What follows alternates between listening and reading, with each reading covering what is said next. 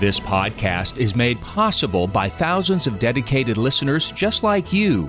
Be a part of this powerful 3-decade legacy of evangelization by visiting materdeiradio.com or downloading the Hail Mary Media app.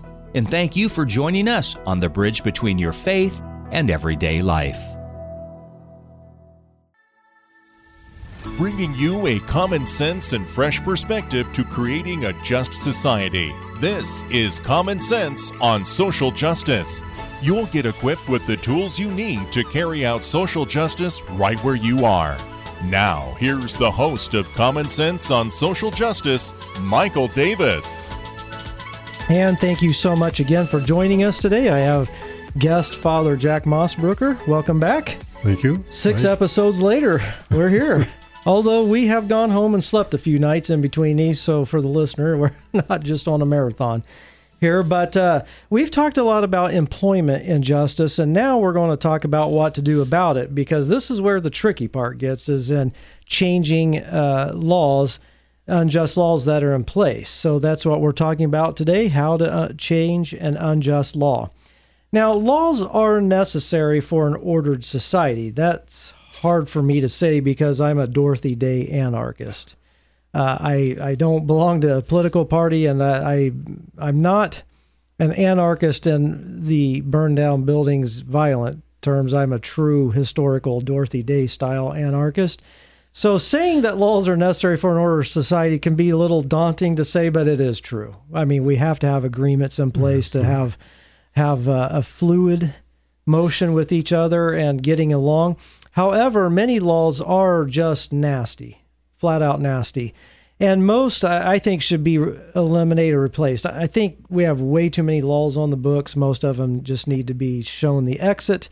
But have you ever tried working with the government lately? That's where the task is daunting. I have worked with governments on various tasks.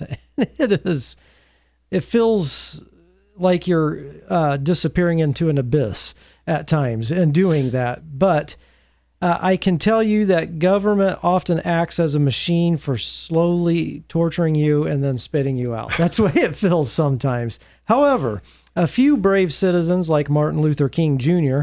and others have risen to the occasion and actually overturned unjust laws, and we can do that too.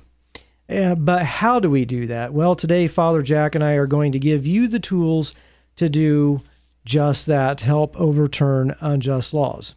So, first of all, Father, I want to ask, is it possible to overturn unjust laws? Oh, absolutely, and it's been done a number of times. And when you think about unjust laws, we're having a slew of them being passed recently in our country. And yes, voting laws, which are clearly unjust and are trying to eliminate certain people from voting, the possibility of voting, and laws against people who have some rights, and just curbing those rights, which are unjust. Yeah. So we have them. I mean, that's the reality. They exist. We used to have, in fact, in Oregon, up until early 2000s, we had a law on the books in a city in Medford that said a black person could not be in the city after sundown. Okay. Nice. There were a lot of those laws in Oregon. I wish they'd just be honest what they were thinking, right? Wow, that really did exist, huh? This existed for over 100 years. Wow. Anyway, so there are unjust laws, and some of them are pretty obviously need to be just removed. Yeah, right. But others are tougher.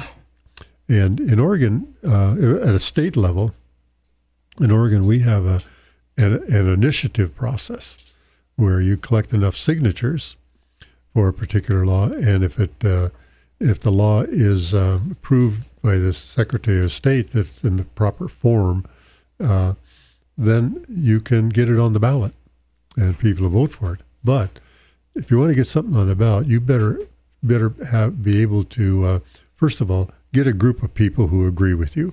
If you want an initiative, because you're going to have to collect a lot of signatures for an initiative. And a group, so you get a group of people who agree with you, and you build up sort of a consensus among them, and you know, and you build an agreement for work, and you're going to have to fund it. There'll be some money involved, etc.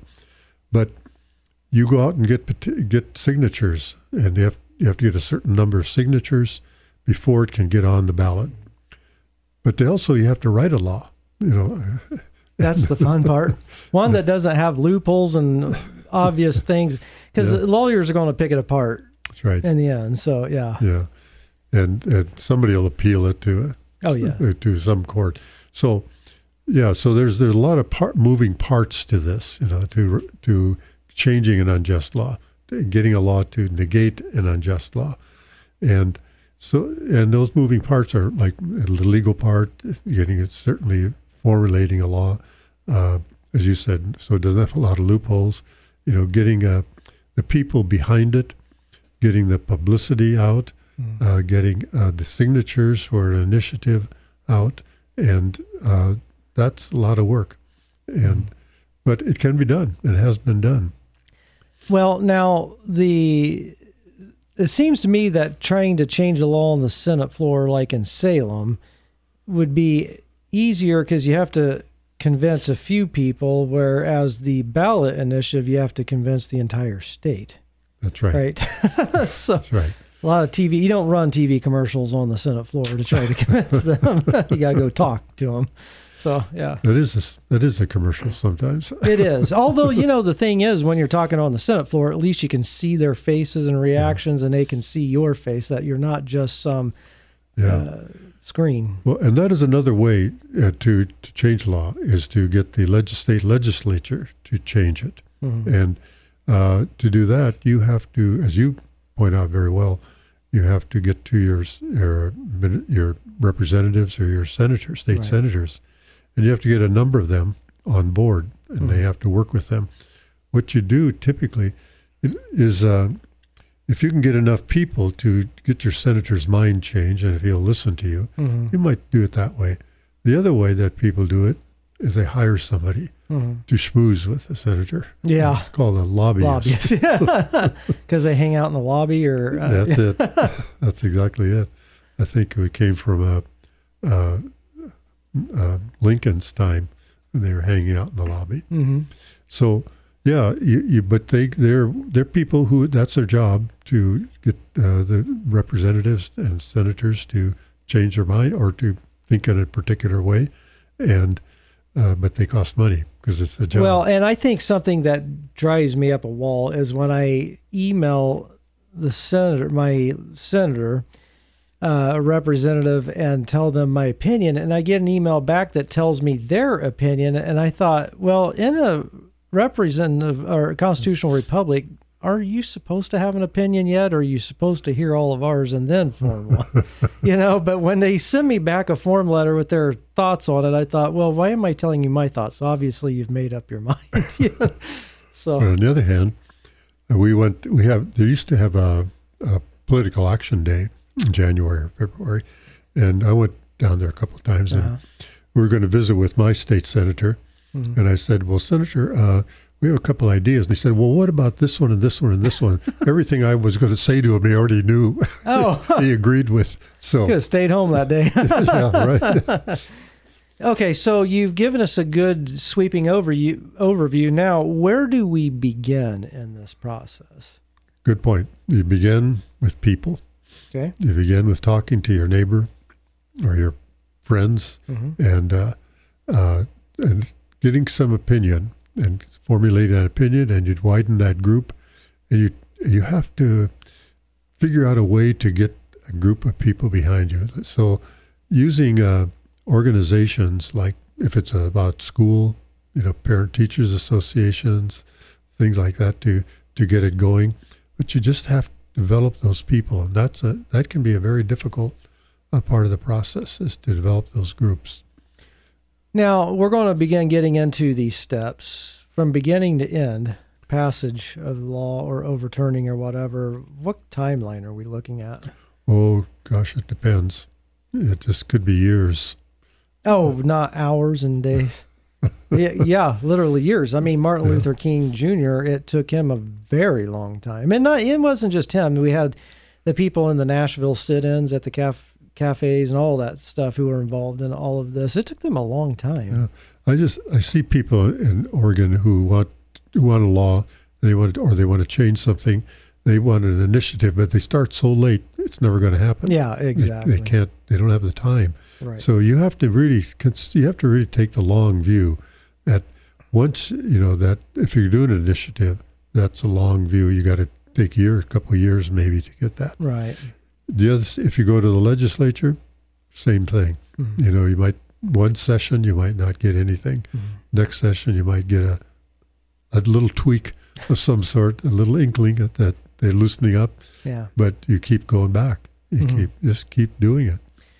Jesus talked about an unjust judge and this little old woman who kept going every day and just bugging this judge until he just relented, say, even though I am an unjust judge, I will give in to this woman's demands or she's going to drive me crazy. Get her off my back. Yeah, exactly.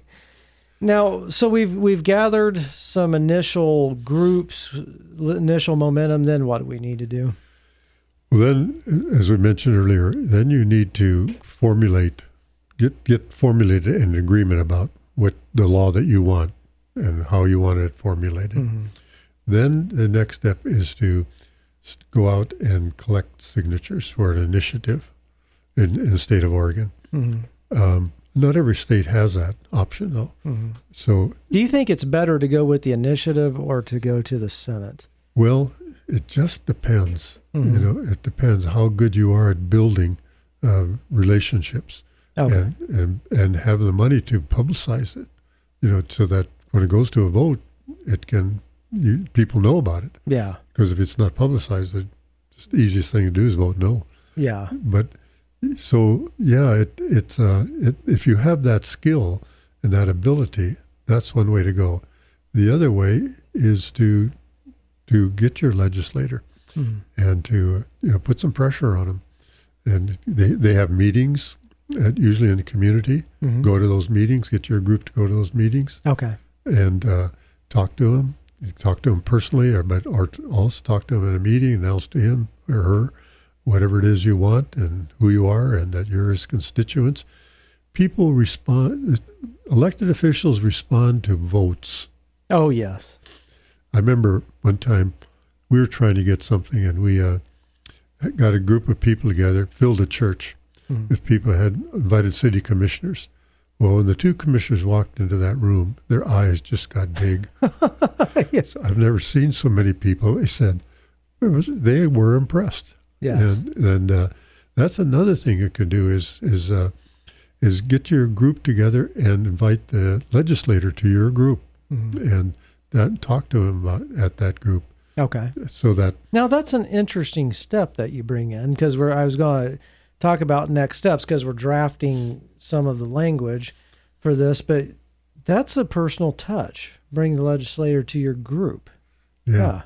And if we used to do that with things we wanted to change in the city, is to bring the person who has the capability of changing that to the meeting, and run a good meeting. Don't let people yell and scream at them. Yeah. Because that'll be the end of it. They won't pay any attention to you. But run a good meeting, balanced, present your side, let somebody else, if they want, present the other side, or if he wants to present it, and let him present or her present their side, and then ask them a question. Will they do it? Will they work with you? Just put it on the line with them, because that's what they're about. That's what they're supposed to do, is be responsible to the voters. Right. And so if I don't think we use that often enough, is to talk directly to the legislators. Correct. All right. What's some next steps then? Well, then if you do that, if you go that route, bring the legislator in, then you need to work with him about how you can influence other legislators, because a vote it's still a vote even in the legislature, and you got to get enough people. So he could then help you to understand how to do that. But you still have to build enough power, or get enough people on board, so that, and maybe from other districts, so that they can talk to their legislators and influence them. So that's a lot of work. There are legislators that see it your way. They work with legislators that don't see it your way, but they know how to talk to those legislators. Exactly. So They have access that you don't. Mm-hmm.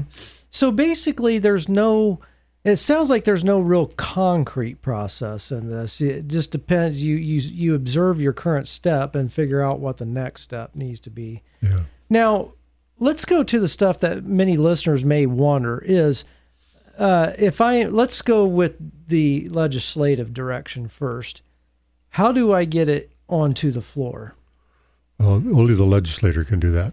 Okay. So do you have any, like if I was leading this process, would I have any influence at getting this pushed onto the floor? Well, the representatives and senators bring them up. Okay. And they bring up those issues and onto the floor. And they have to, once you do that, it's a complicated process in the legislature. Yeah. It goes to a Surely committee. not. Goes to a committee.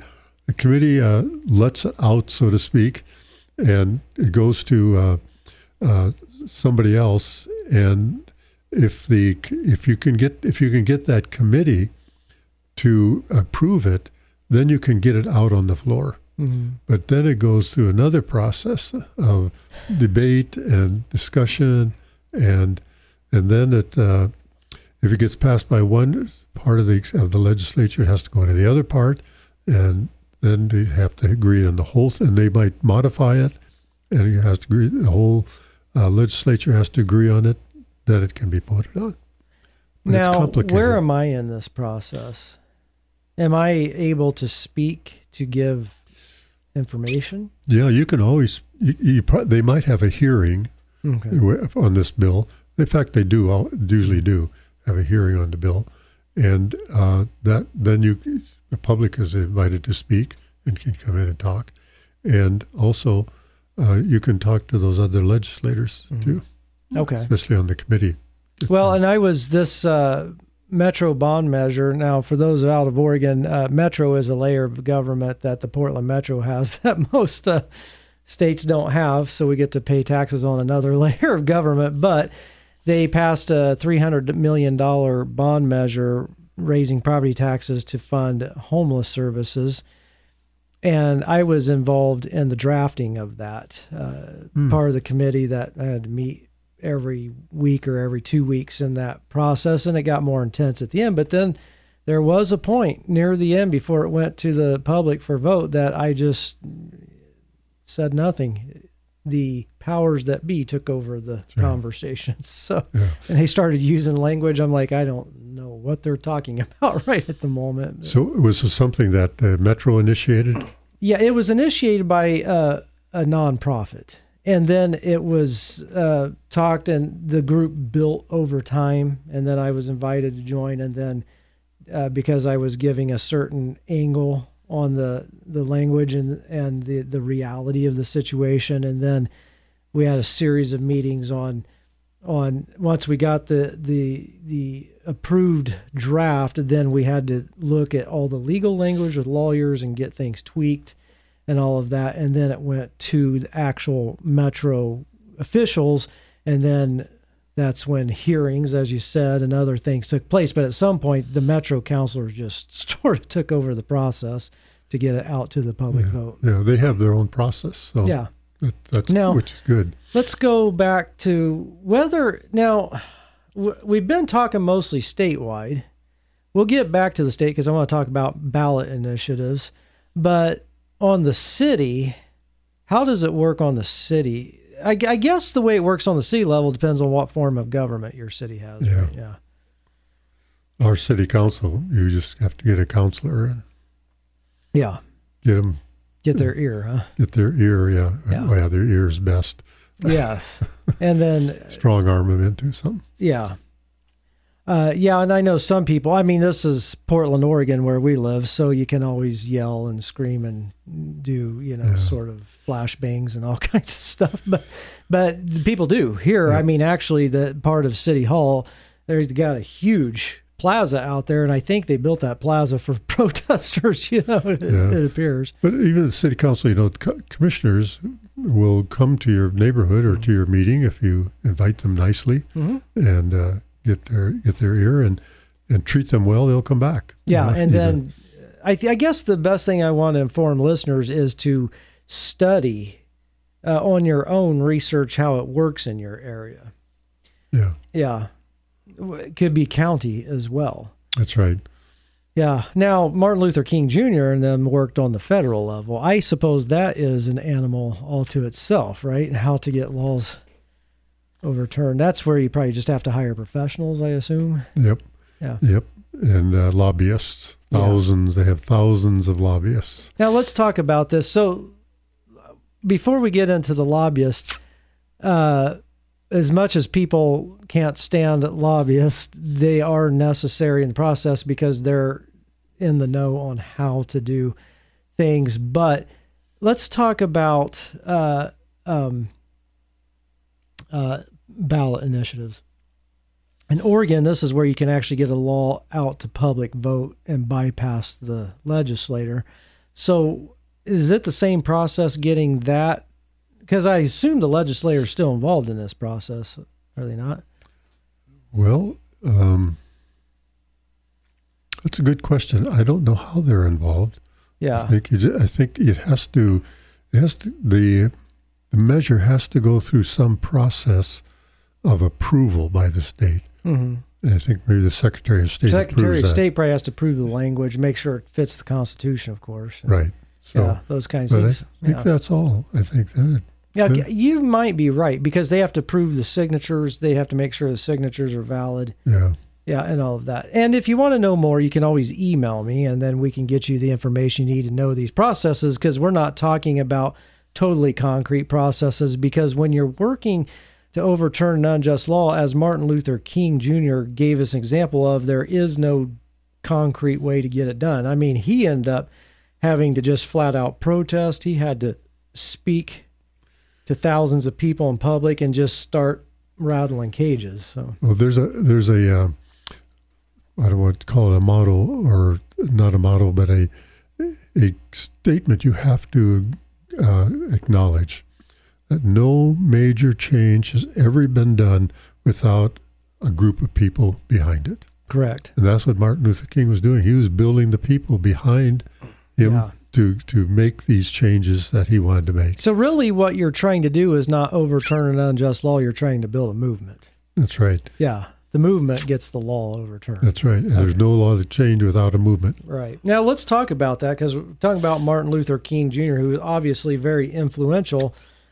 You may have a good idea of a law that needs overturned, changed, whatever, or added to the books, but you may not be the person for the job. In a process as taxing as this is, what qualities should a person possess to lead the process? That's a good question, Mike. I think for one thing, they got to I think they have to be emotionless almost, because they have to be able to remain clear-headed at all times. That's right. That's a good point. But they also have to be good leaders. Mm-hmm. And they have to be have to know how to lead disparate people. So you're going to have all kinds of people in your movement. Right. You know, not people all who agree with you even, but see something useful in this. Mm-hmm. And you have to keep them on the track and overcome the discouragement. Mm-hmm. And because, as Martin Luther King pointed out, it's a long process. Yeah. And it's a hurtful process sometimes, because you're going to get a reaction. You end up dead, right? Yeah. You're going to get a reaction and to whatever you put out there. Yeah. And the reaction oftentimes is negative. Mm-hmm. And just simply, you see it in Portland, the reaction is negative. Yeah. And I was at a farmer's market yesterday, and there was a gal there as I was walking by. She said, would you sign this petition for us? And I said, well, I'll see you on my way back. So I stopped on the way back, and it was actually not a petition for an initiative.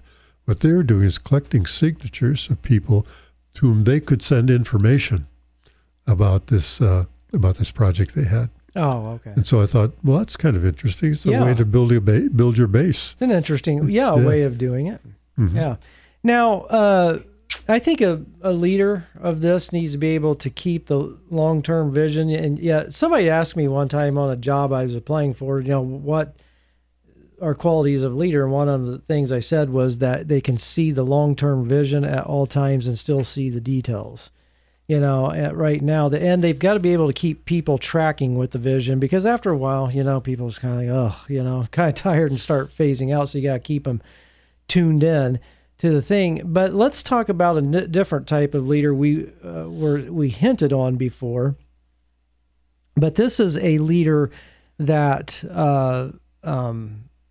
you have to have in the process, and that's a lobbyist. So let's talk about lobbyists. And who are they? How do you use them? What do they do? You hire them. You hire them. They are for hire. Okay. They're guns for hire. Yes. Yeah, you hire them and to do your work with the state, because they have access to the legislators, and they know how to do that. They know how to talk to them. They know how to present stuff to them, and so they'll tell you also about how to present this. What might be the best, but they have the in the legislator. Now, a lobbyist, are they? Can you get any lobbyist? I mean, do they just work for any opinion that comes along, or is there specifics you got to look for? I don't think so. I think there's some who specialize in areas. Yeah, and so they really and. The Archdiocese of Portland has a lobbyist that they pay. He's a part-time lobbyist for the Archdiocese who presents their ideas and brings back information about bills that might be of concern to the Archdiocese. So they work both ways. They inform the group and they also know the ins and outs of the legislators. They can tell you who might be on your side. Right. Who might be amenable to what you're doing. Very good. Now, final question as we get to the end of this episode is, why should someone persist to the end on this when the end is not necessarily near? Well, I'm not sure the question is why should you, but why don't you? Yeah.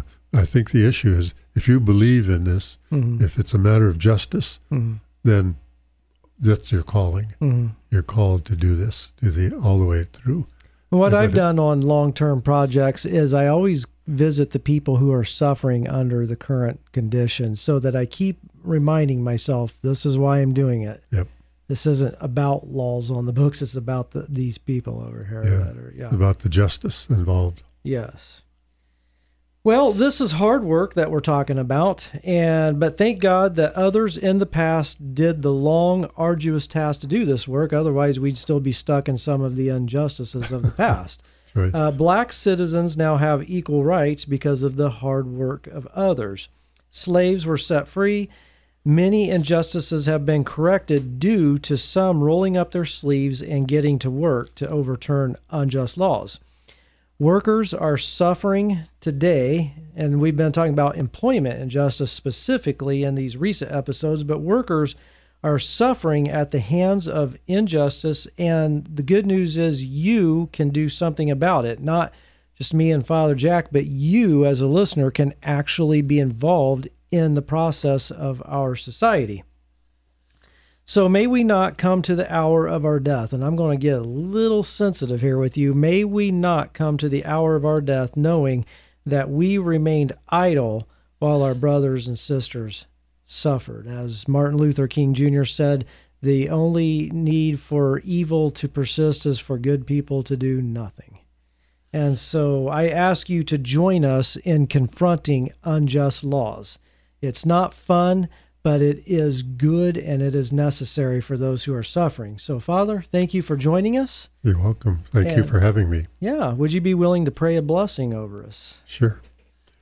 Loving God, you're a God of justice, a God of concern for your people. You are always with us and guide us and direct us.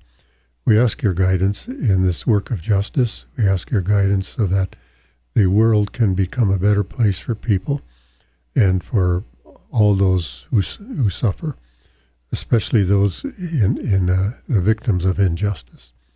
Give us your grace always, so that we may be aware of your walking with us in this work. We ask this through Christ our Lord. Amen.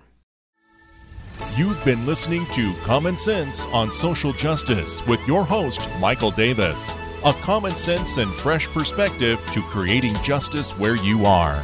Share your comments and questions with Michael by emailing sjcommonsense@gmail.com. That's sjcommonsense@gmail.com. If you enjoyed this podcast, please consider sharing it with a friend. You can support this vital mission of evangelization through materdeiradio.com or the Hail Mary Media app. And thank you for helping us lead souls to Jesus through the Blessed Virgin Mary.